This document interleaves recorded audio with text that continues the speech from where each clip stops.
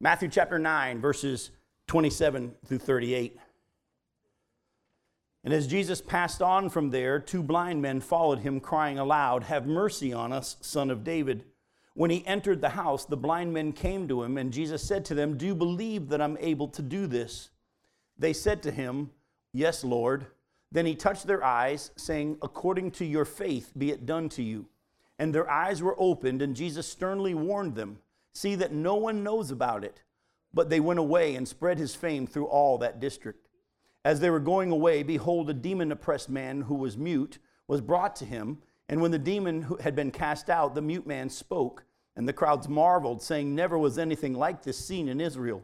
But the Pharisees said, "He casts out demons by the prince of demons." And Jesus went throughout all the cities and villages, teaching in their synagogues and proclaiming the gospel of the kingdom and healing every disease and every affliction. When he saw the crowds, he had compassion for them because they were harassed and helpless, like sheep without a shepherd. Then he said to his disciples, "The harvest is plentiful, but the laborers are few. Therefore pray earnestly to the Lord of the harvest to send out laborers into his harvest." Now, as you can see from this, Matthew is definitely giving us short glimpses of segments of Jesus' ministries. And as you remember from our study of Matthew, as we've been comparing what Matthew will bring out in an account to what Mark or Luke is saying, a lot of times we've noticed that Matthew's account is really concise and very brief, where the Mark and Luke will bring in a lot more detail. We're not going to compare this story here to Mark and Luke tonight because Mark and Luke don't have this one. You're going to see a situation down the road as we get further in our study of Matthew that there will be another situation with Bartimaeus, the blind man, coming and all that. That's a different episode later on in Jesus' ministry. But at this point, what I want you to see, though, is that Matthew's purpose, even in just giving these little glimpses, little concise segments of Jesus' life, he has a purpose, though, in doing that. And that purpose has been revealed to us already at the beginning of our study in Matthew chapter 1, verse 1. Go back to Matthew chapter 1 and look at verse 1. And be reminded about how this passage and this whole book started. In Matthew chapter 1, verse 1, it says, "The book of the genealogy of Jesus Christ, the son of David, the son of Abraham." And if you remember from our original beginning study of the book of Matthew, we see that that introduction is extremely important, that Matthew is writing to Jews so that they would come to believe that Jesus is the Christ. That is a Greek word for what we know in the Hebrew word Messiah. And so Matthew's purpose is to communicate to his hearers, who are predominantly Jews, that Jesus is the Messiah, the promised one. And he's also not only the book of the genealogy of Jesus Christ, or Jesus the Messiah, but also who? There in Matthew 1:1. The son of David. And that's important because the Jews knew the prophecies that the Messiah was going to come from the lineage of David. And the Jews knew that this son of David, this descendant of David, was going to come and be the one to fulfill the prophecies. So we're going to look at that in just a second, but I just want to remind you that Matthew's purpose is to get his hearers to understand, who are predominantly Jews, that Jesus is the Christ, that he's the son of David. Now, at the same time, John, his hearers, when he wrote to his hearers who are mostly Greeks, not Jews. And that's why a lot of times if you study John's gospel, he'll say that they went by the Sea of Galilee, which is also known as the Sea of Tiberias, and he would use the terms they would understand. John, when he writes his Gospels to his readers who aren't Jewish predominantly, he explains the Jewish customs to them. But John also brings out something in his Gospel that kind of ties to what we're looking at here. Go with me to John chapter 20.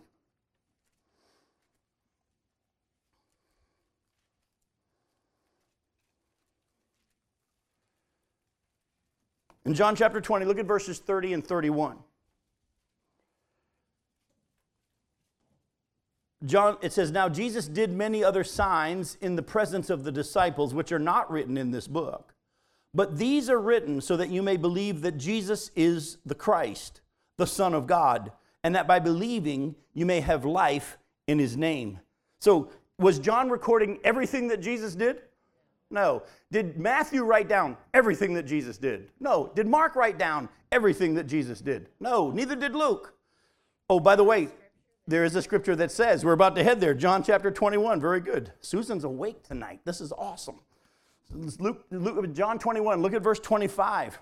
Look at what it says there. It says, "Now there are also many other things that Jesus did, Were every one of them to be written, I suppose that the world itself could not contain the books that would be written. So keep that in mind as we're doing this study of Matthew. And Matthew keeps bringing out this little bit about Jesus' life and this little bit about Jesus' life. And he's leaving other details off like the other Gospels bring out. Don't get all upset about that or freaked out by it. His purpose is to point out that Jesus is the Christ. These things have been written so that you know that Jesus is the Christ and that he's also who? The Son of David. The Son of David. Go back to our passage in Matthew chapter 9. Look at verse 27. And as Jesus passed on from there, 2 blind men followed him, crying out, "Have mercy on us." Who? Son of David. The fact that they called him Son of David out loud was their way of saying, "We believe you are the one that was prophesied about." I'm going to take you on a quick little study real quick to go back to the Old Testament to these prophecies, just some of them about the Son of David. Go with me to 2 Samuel chapter 7. 2 Samuel chapter 7, verses 8 through 13.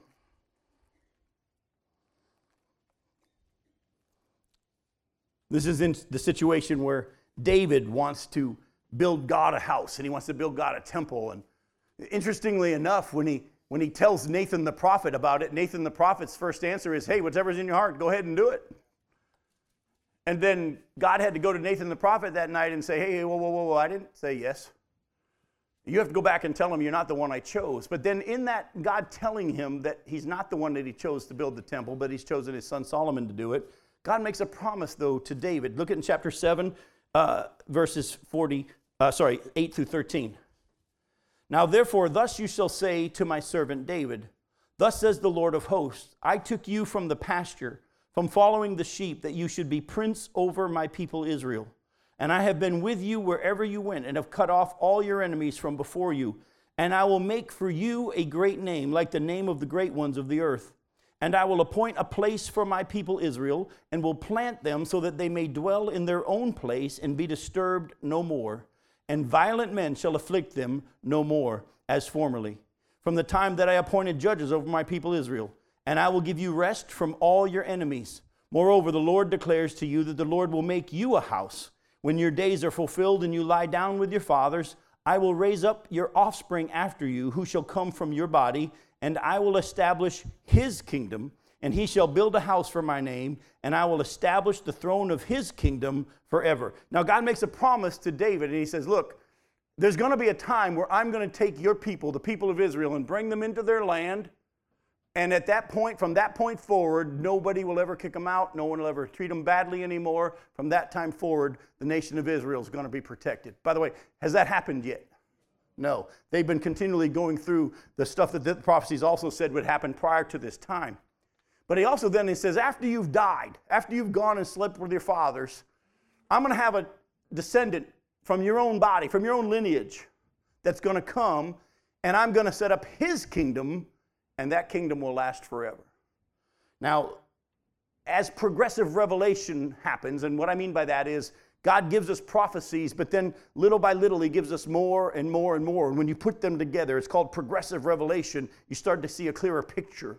That's why back in Genesis chapter 3, God says in verse 15 that a seed or a descendant of the woman is going to crush the head of Satan. But we don't know who that is. But over time, we start to see progressive revelation where it becomes to be revealed who it is in time. Go with me to Jeremiah chapter 23. All we know now is that a descendant of David is going to become king and rule and reign over the nation of Israel, and his kingdom will last forever.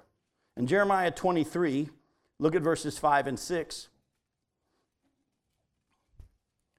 It says, "Behold, the days are coming, declares the Lord, when I will raise up for David a righteous branch, and he shall reign as king, and deal wisely, and shall execute justice and righteousness in the land.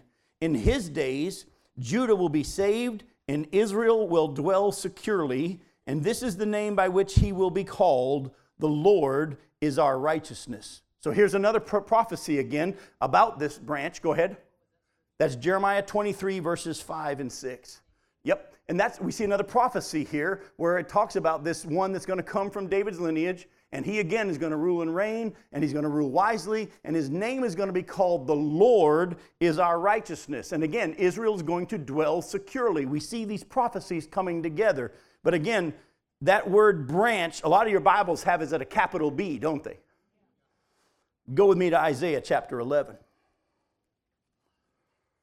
Look at verses 1 through 5.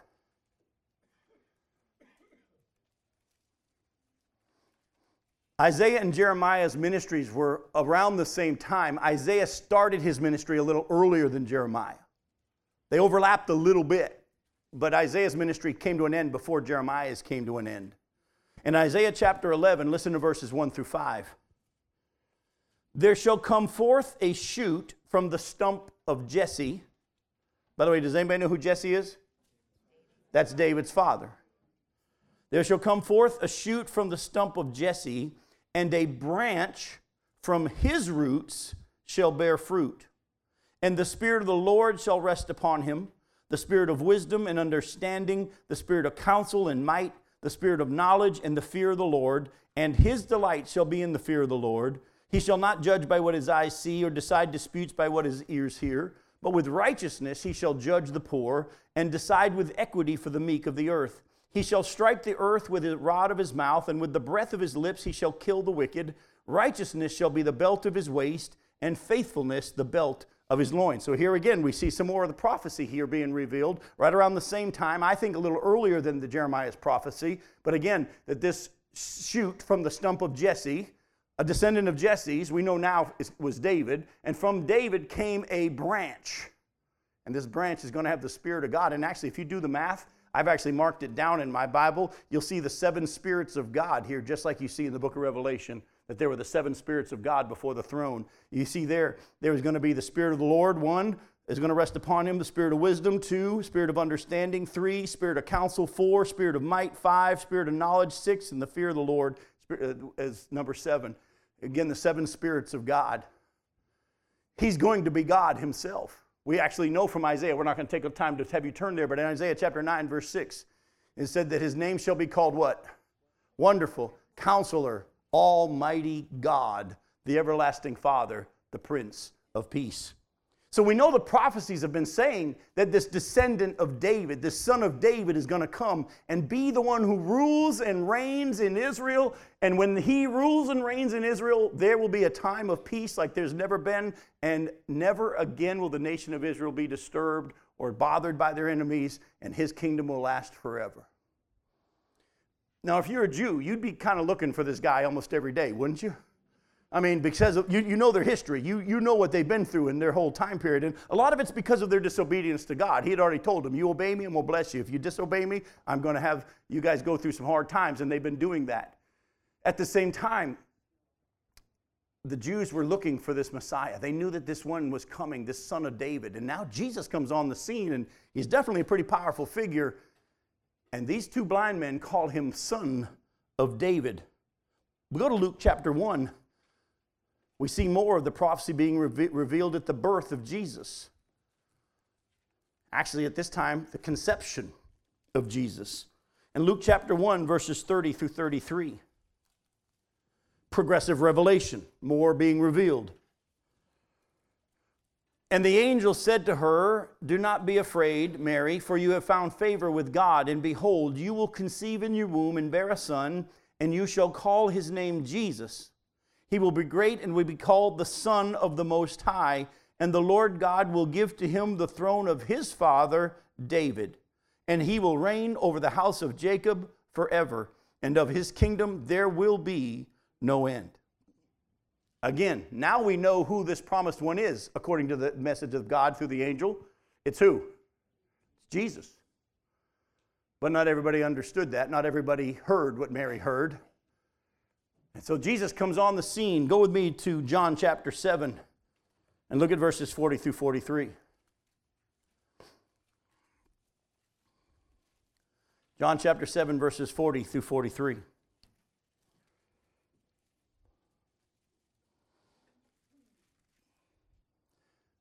When they heard these words, some of the people said, this really is the prophet. By the way, we hadn't even done that study. There was a prophecy made to Moses that God was going to raise up a prophet like him to be leader over his people. Some say this is the prophet. Others said this is the Christ or the Messiah. But some said, is Christ to come from Galilee? Has not the scripture said that the Christ comes from the offspring of David and comes from Bethlehem, the village where David was? So there was a division among the people over him. Now, did Jesus come from Galilee? Yes and no. His family was from Nazareth. But if you know the story, he was actually born in Bethlehem. Remember, mom and dad had to go before they even had any sexual relationship. While they were betrothed to each other, a legal engagement, they had to go down to Bethlehem for the census. And it just so happened, by coincidence, if you will, God incidents, that while she was there, she had to give birth. And she gave birth to him in Bethlehem, just like the prophecy said. And then they went back in time, well, following circumstances and set of events. And he spent most of his time up there in Nazareth, in the hometown of Nazareth. So the people were divided. Some were saying, this has got to be the prophesied one. This is the one. This is the Christ. And they say, wait a minute. He's going to be a descendant of David, but he's not going to come from Galilee. He's going to come from Bethlehem. They didn't understand that he would actually been born in Bethlehem. Go to Acts chapter 2. Verses 29 through 36. Peter's preaching. This is the end of his sermon as the Holy Spirit's empowered him at Pentecost to get up and preach. In Acts chapter 2, verses 29 through 36, Peter says, brothers, I may say to you with confidence about the patriarch David, that he both died and was buried, and his tomb is with us to this day. Being therefore a prophet, and knowing that God had sworn with an oath to him that he would set one of his descendants on his throne, he foresaw and spoke about the resurrection of the Christ, that he was not abandoned to Hades, nor did his flesh see corruption. This Jesus God raised up, and of that we are all witnesses. Being therefore exalted at the right hand of God, and having received from the Father the promise of the Holy Spirit, he has poured out this that you yourselves are seeing and hearing. For David did not ascend into heavens, but he himself says, the Lord said to my Lord, sit at my right hand until I make your enemies your footstool. Let all the house of Israel therefore know for certain that God has made him both Lord and Christ, this Jesus whom you crucified. When Jesus came on the scene and he was preaching and sharing the message and the good news of the kingdom and offering the kingdom to the people of Israel, there was confusion about him, but there were some that by faith believed that he was the promised one. Now, the disciples themselves, they believed that he was the promised one, but did they fully understand? No. They knew this much. There's something about you, and we believe you are the one, even though we don't fully understand what that means. Did they understand that the promised one was going to come and die for the sins of the world, like the prophecies also said? No, they missed that part. There's a lot of his life that was prophesied that they weren't grasping. They jumped onto the fact that there was going to be this one who's going to come from David, and he's going to rule and reign over Israel, and from that time on, there won't be any more wars, and they'll never be chased out of the land again. They'll dwell securely, and they were pretty much excited about that day, and that's why they kept trying to make him king, and he said, it's not time yet, it's not time yet. His reason why he came the first time was to be that sinless sacrifice that the prophecies had also been talking about through the Passover and the sacrificial system. And that's what he came to do the first time. But listen closely to me, folks. That's why you must believe that he's coming again and ruling and reigning on this earth literally, or else the prophecies won't be fulfilled. He's going to come back, and he is going to rule and reign over the world from Jerusalem. It's not symbolic. Those who view that the end of the time on the earth is the amillennial view, that there is no 1,000-year reign of Christ on the earth, that he just comes and takes us and we all go to be with him in heaven. That's not what the Bible teaches. He's coming back to this earth, and he's going to set up a literal kingdom on the earth, and the prophecies all will be fulfilled. Everything in me wants to take you down that road and do that study with you, but go to my Revelation study, go to my Ezekiel study, and you'll hear that on the website. But in calling Jesus the Son of David, they were saying, the blind men were saying he was the promised one, the one prophesied about, even though they may not have fully understood, like most, what that meant. So when Jesus enters the house, as we go back to Matthew chapter 9, he enters the house he's going to, the blind men come in and they approach Jesus for the healing of their sight. When they say, have mercy on us, you'll find that was a very common phrase to say, heal me, help me with my problem. Jesus asked them an interesting question. He says, do you believe that I'm able to do this? course, they say yes. Jesus' response was, according to your faith, be it done to you. Now, we're going to deal with a question about that in just a second. But before I go any further, let me remind you what we studied earlier in our study of Matthew. Sometimes God does heal in response to our faith. But sometimes God heals when there's no faith involved. I want to caution you about those who would take this verse here where Jesus says, do you believe that I'm able to do this? And they say yes. And then he says, according to your faith, may it be done to you. There are bad teachers out there that will say to you, the only reason you're not healed is because you don't have enough faith. And that you're only healed according to your faith. That doesn't line up with the scriptures. Don't build your doctrine or allow anybody to build you a doctrine for you from one passage of scripture, but let the whole of scripture speak. And I'm going to show you that sometimes faith is involved in the healing and other times it's not, which blows up that whole you're not healed because you don't have enough faith. Let me show you. He asked, if you read the scripture, he said, do you believe that I am able? Mm-hmm. Faith was that whether he was able to or not whether he was going to. Well, and not just faith that he was able, but some people may believe that he's able, but that doesn't mean God's going to heal you. Right, but I don't think that in this case Jesus was saying that your faith that you think I'm going to is going to heal you. I think he was asking, do you believe I am able? Well, he definitely was, but what I'm saying to you is that there are people that will take this passage and say, see, it's tied to how much faith you have in his ability to do it or willingness or whatever. That's not what this is saying. I'm sorry? Yep. There's going to be lots of times that you'll see that as an example of some. I'm just going to show you from Scripture some examples of faith that was tied to the healing and some that it wasn't. Go to Matthew chapter 8. You're right here in Matthew chapter 9. Go back to Matthew chapter 8 and look at verse 13.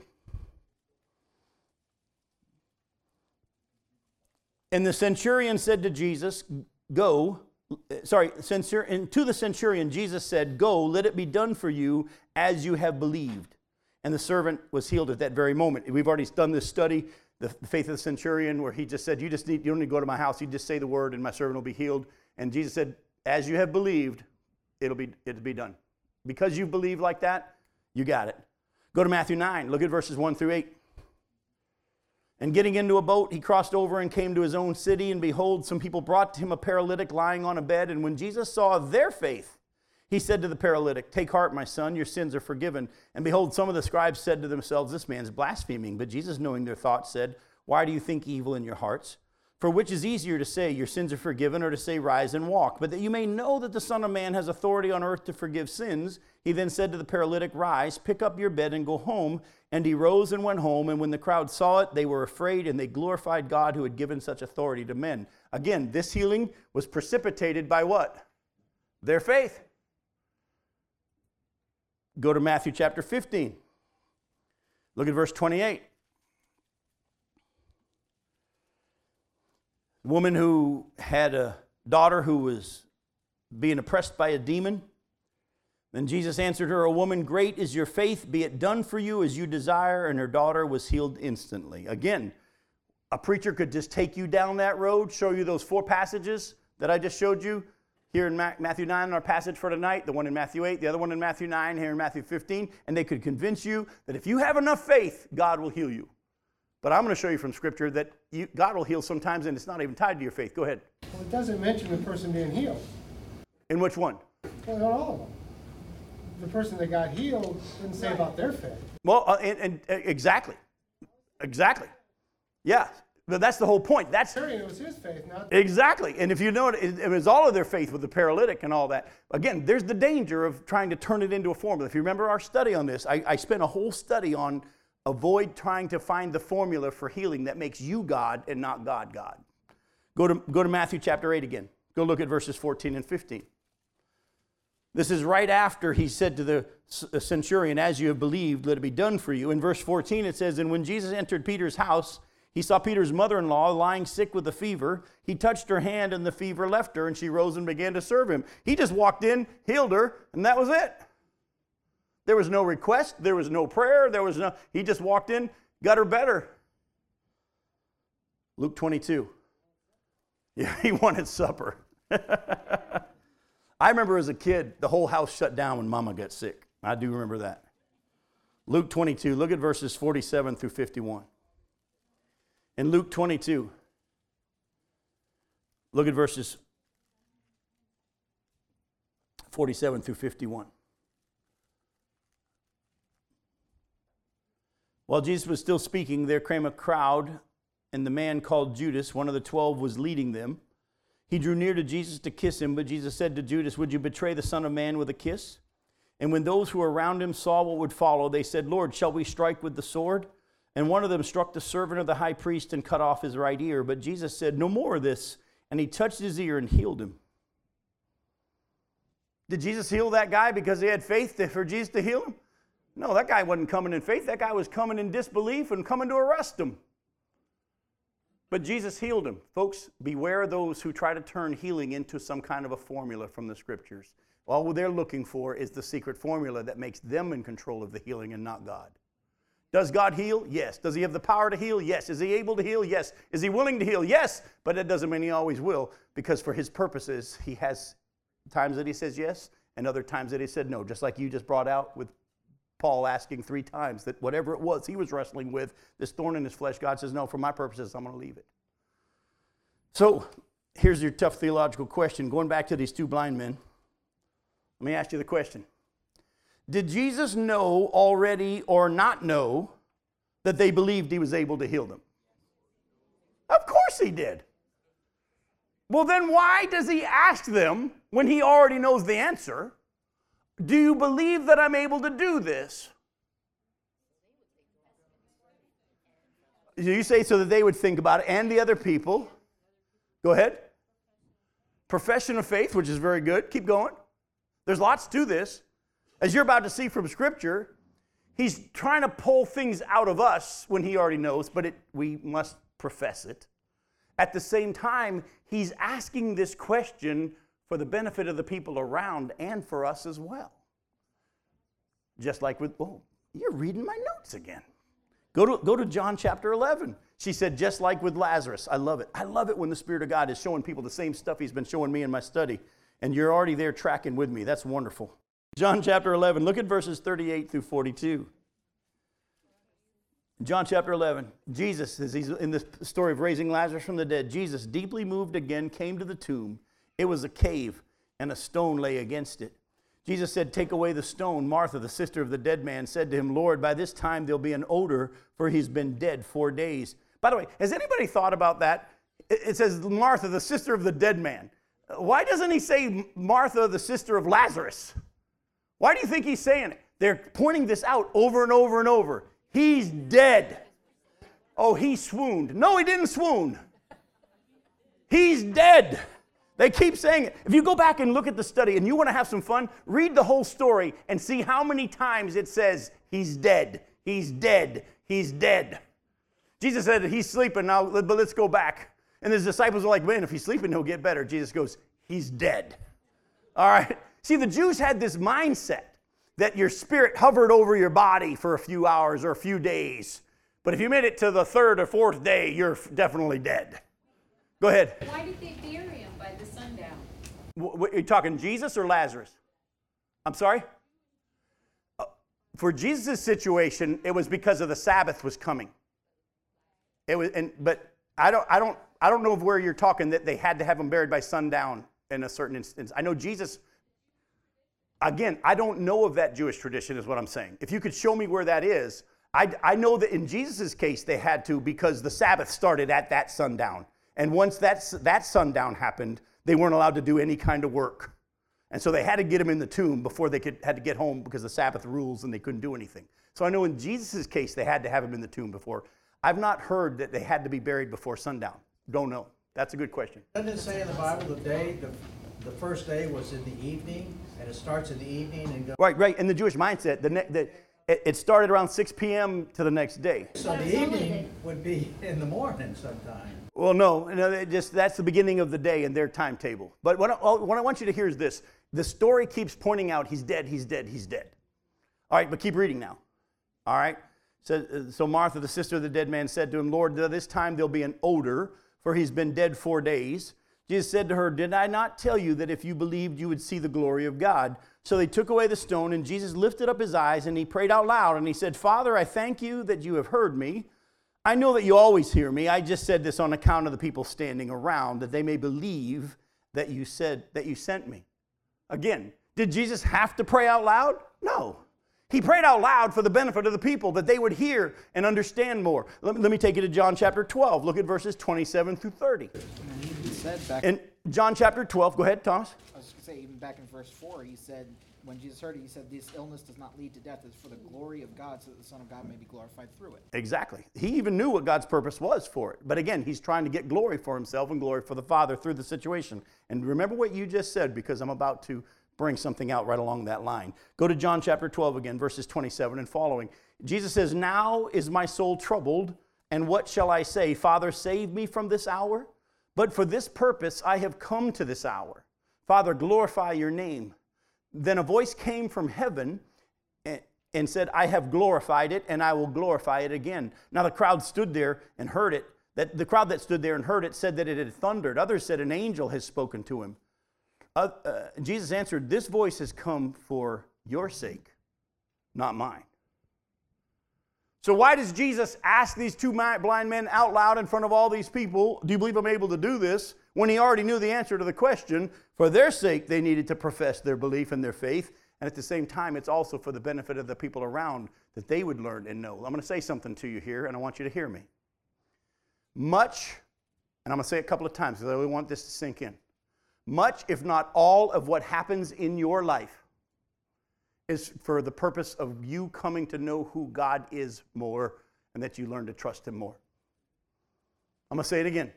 Much, if not all, of what happens in your life is being orchestrated by God so that you would come to know more of who he is and his power and his provision and his love and all of that, and that you would learn to trust him more. You are going to be continually brought into situation after situation after situation. How many times have you been in a situation and you're like, "Oh, dip, we really need God," and you pray, and God comes through and you're like, "Oh," and then right when you think it's all better, there's a setback. Anybody ever had that? Over and over and over. Any of y'all been in the hospital for a lengthy period of time, and they start texting everybody, "He's better," and then the next day, pray, he's crashing. "Oh, he's better. He's crashing." And we're like, "What's going on?" Let me tell you what's going on. God's continually orchestrating your life so that you would come to know him and to know him better. And much of what happens, if not most of what happens, if not all of what happens to us, is God's design so that we would come to know him more, trust him more, learn more about him, like you just shared and others have shared. It's for his glory, but at the same time, he teaches us that it's not really about you, it's more about me. It's not always about you getting what you want, but me getting what I want, as you're going to see in just a little bit in our study. God keeps revealing to us that he's God and we're not. Oh, but then he does things in our lives that blow us away and surprise us, and we say, "Wow." I got to be honest with you, I've been a little embarrassed by how blown away I have been in this pastor search process that I've been walking this church through, by how God is blessed with a pastor beyond what I could have dreamed for this church, and faster than I ever could imagine. And I have to be honest and say, I really didn't believe he was going to do it like this. Well, Jim, weren't you teaching them to trust God and seek God's man? Yeah, but deep down I'm like, wow, this is pretty good. I didn't expect this. But I'm learning more about who he is. And he's growing in my understanding. And so will be the same for you. And sometimes what you go through will also be God showing you you're not in control.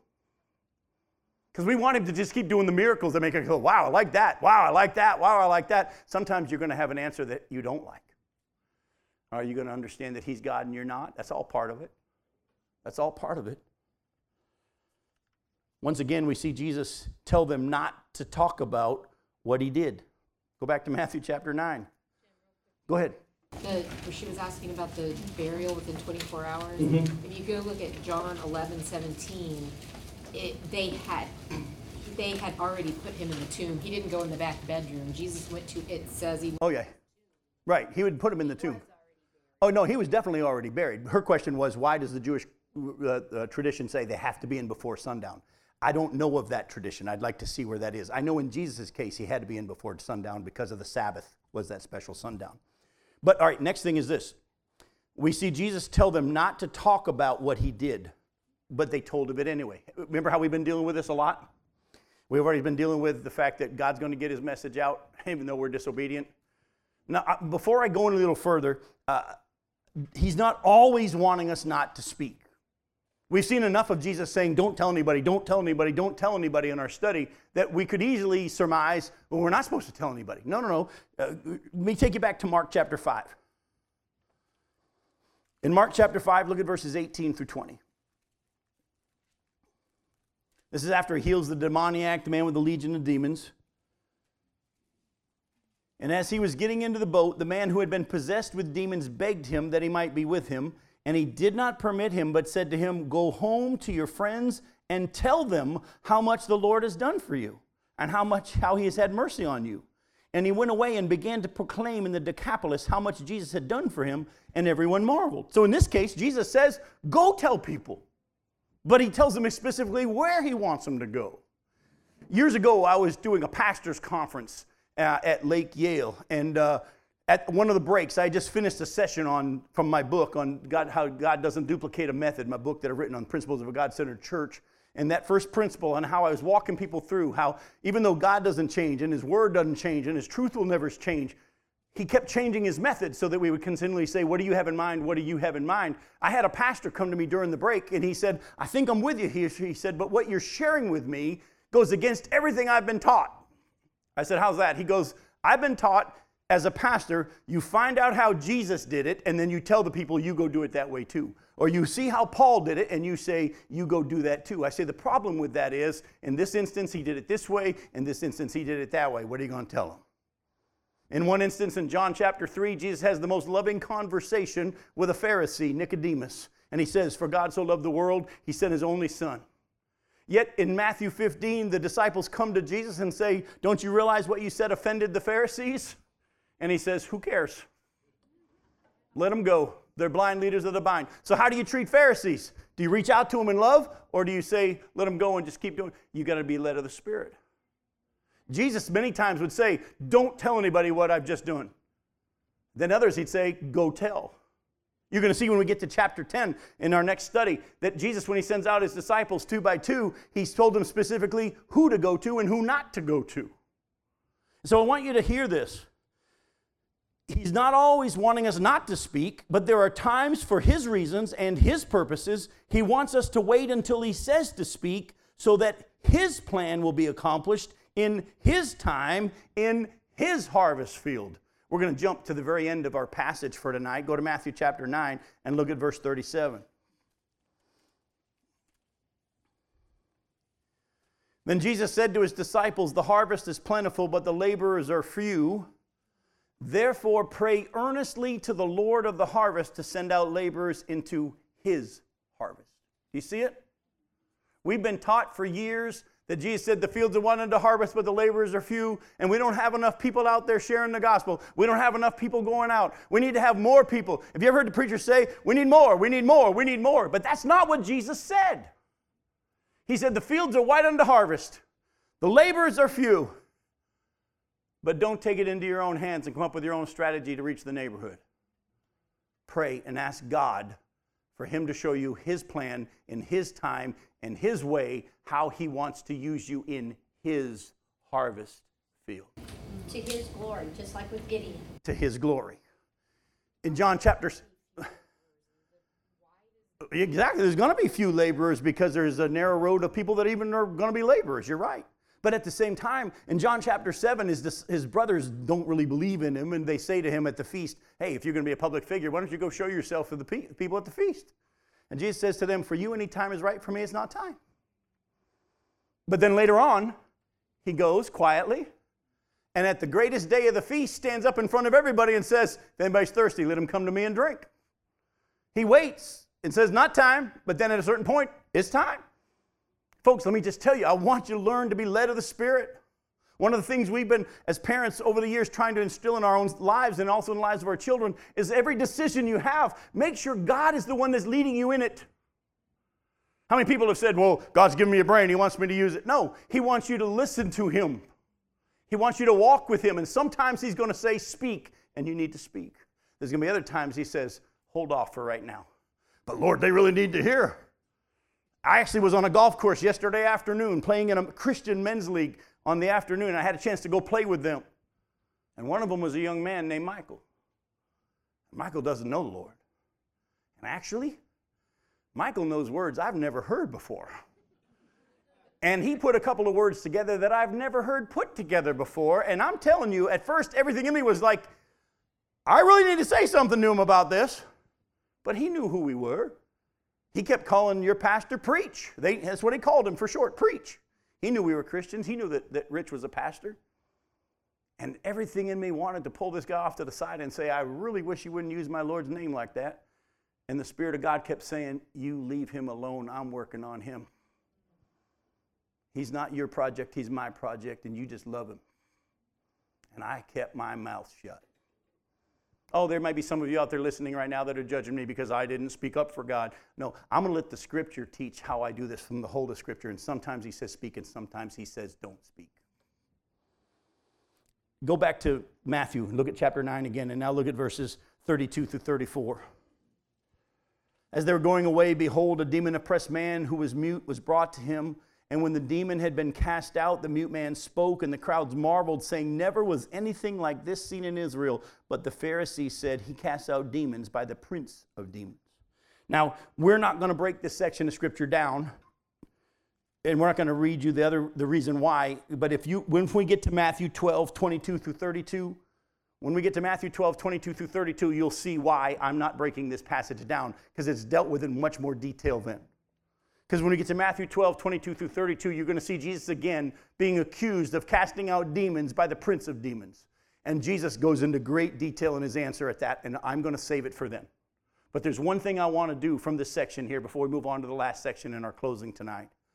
I want you to notice the completely different responses by all the people who saw the same miracle.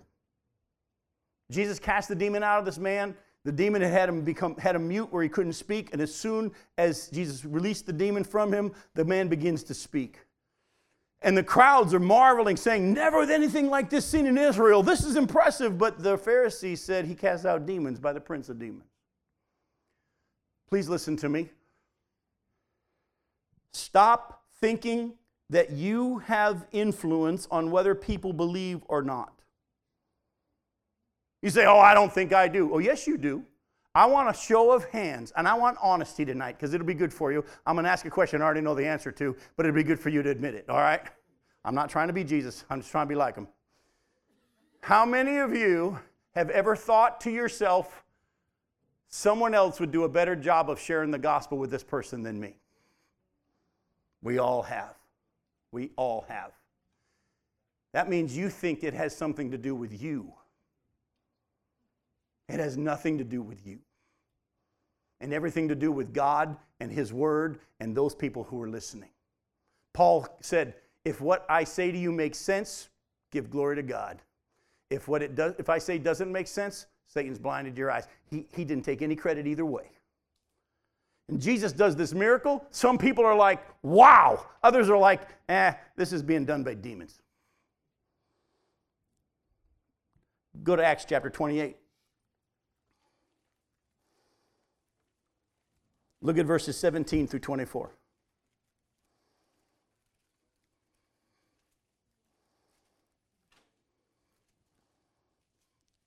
In Acts chapter 28, verse 17, Paul's in Rome, and after 3 days he called together the local leaders of the Jews there in Rome. And when they had gathered, he said to them, brothers, though I had done nothing against our people or the customs of our fathers, yet I was delivered as a prisoner from Jerusalem into the hands of the Romans. When they had examined me, they wished to set me at liberty because there was no reason for the death penalty in my case. But because the Jews objected, I was compelled to appeal to Caesar, though I had no charge to bring against my nation. For this reason, therefore, I have asked to see you and to speak with you, since it's because of the hope of Israel that I'm wearing this chain. By the way, the hope of Israel is the promised one, the Messiah, the son of David. And they said to him, we have received no letters from Judea about you, and none of the brothers coming here has reported or spoken any evil about you, Paul. But we desire to hear from you what your views are. For with regard to this sect, that's Christianity, the way, we know that everywhere it's spoken against. Now when they had appointed a day for him, they came to him at his lodging in greater numbers. From morning until evening he expounded to them, testifying to the kingdom of God and trying to convince them about Jesus, both from the law of Moses and from the prophets. And some were convinced by what he said, but others disbelieved. Isn't that interesting? Paul preached all day from the scriptures. Some believed, some didn't. That's just how it's going to be, folks. Stop being lied to by the enemy that there's other people that could do a better job than you. And believe that if they believe, it's because God opened their eyes, not because you worded it real good or knew the scriptures.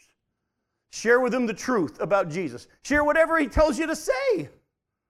He's going to give you the words.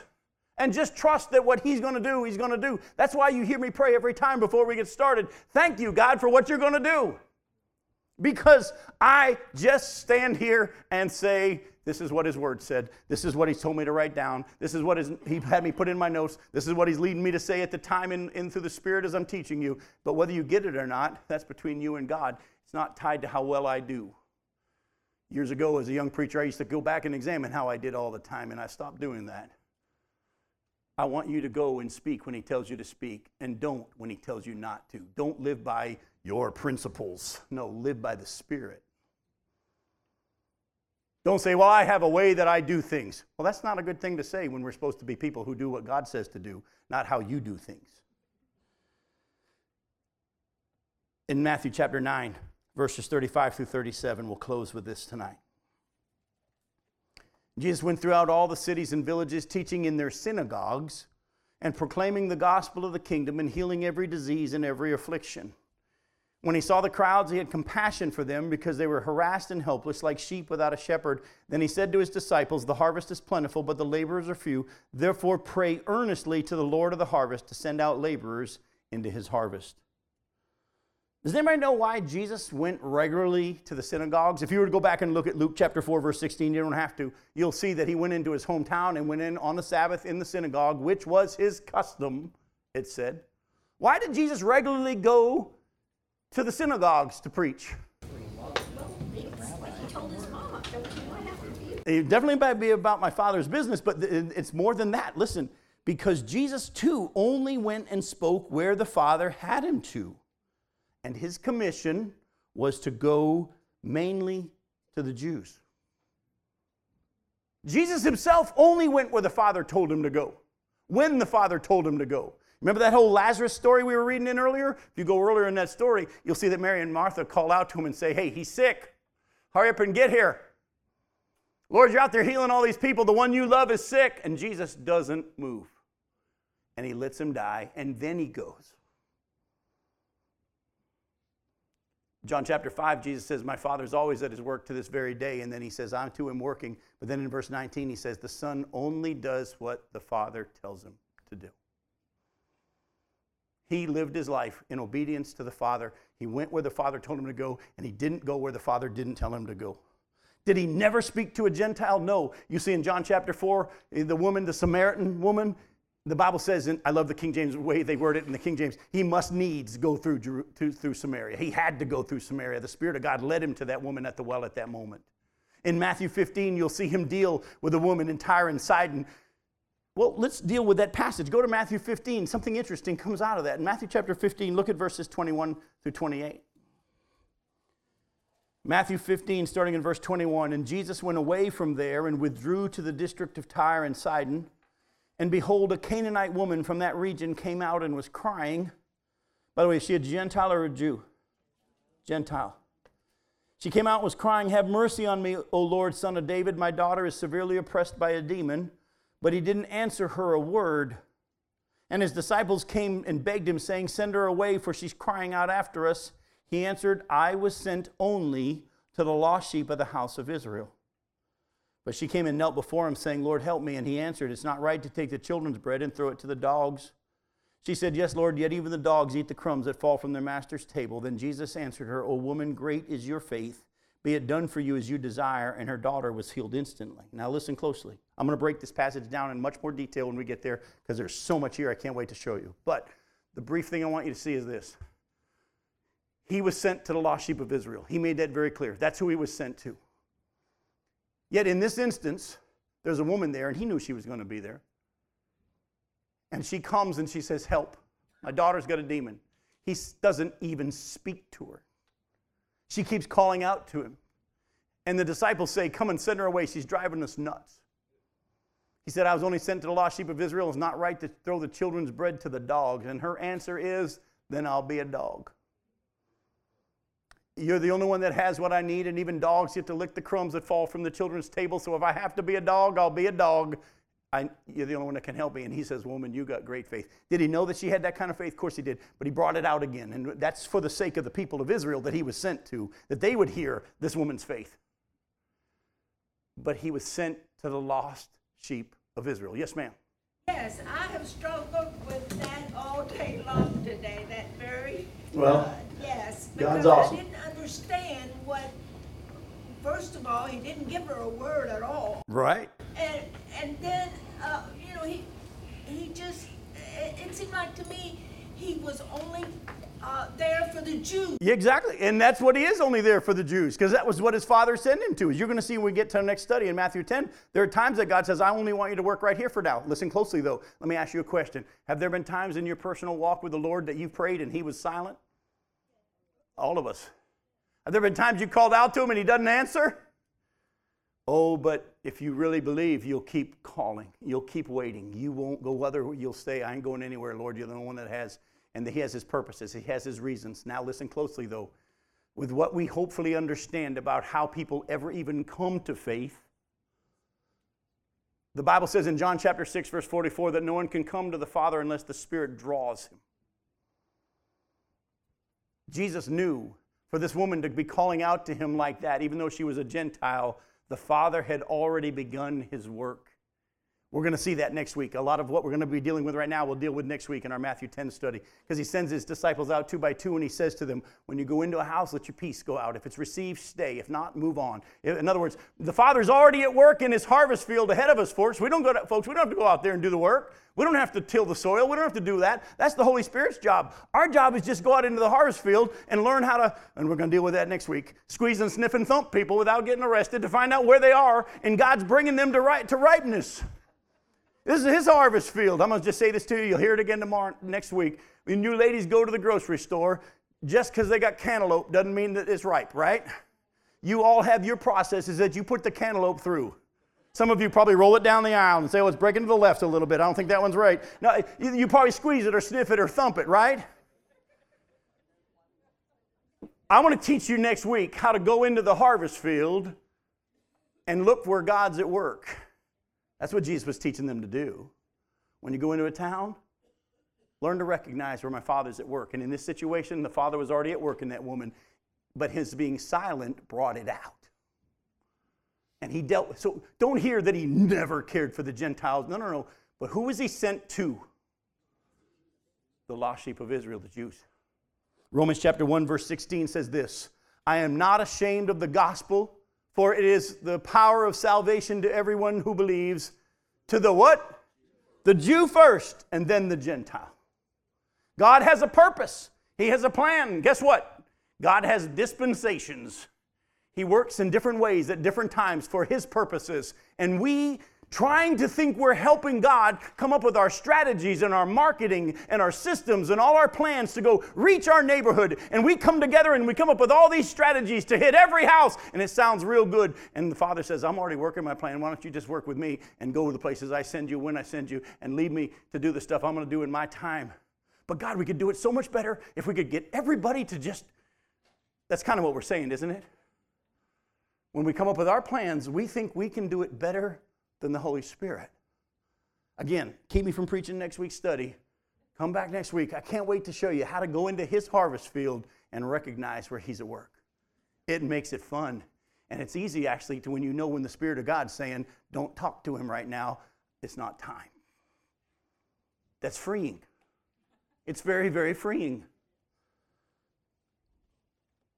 As we close, we see Jesus had compassion on the people.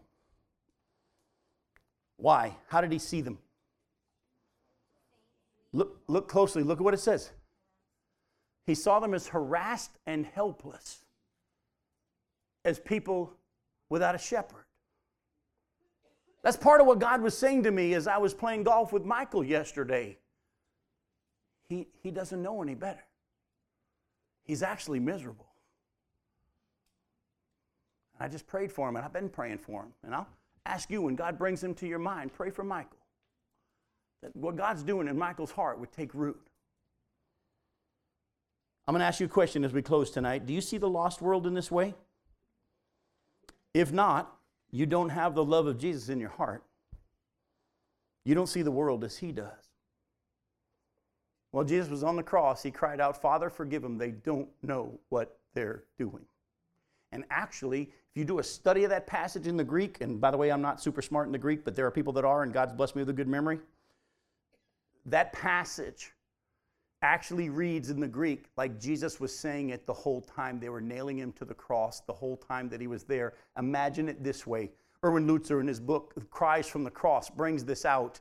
Imagine Jesus quietly, not under his breath, but barely above that of a whisper, while they were nailing him, saying to him, saying out loud, "Father, forgive them. They don't know what they're doing. Father, forgive them. They don't know what they're doing. Father, forgive them. They don't know what they're doing.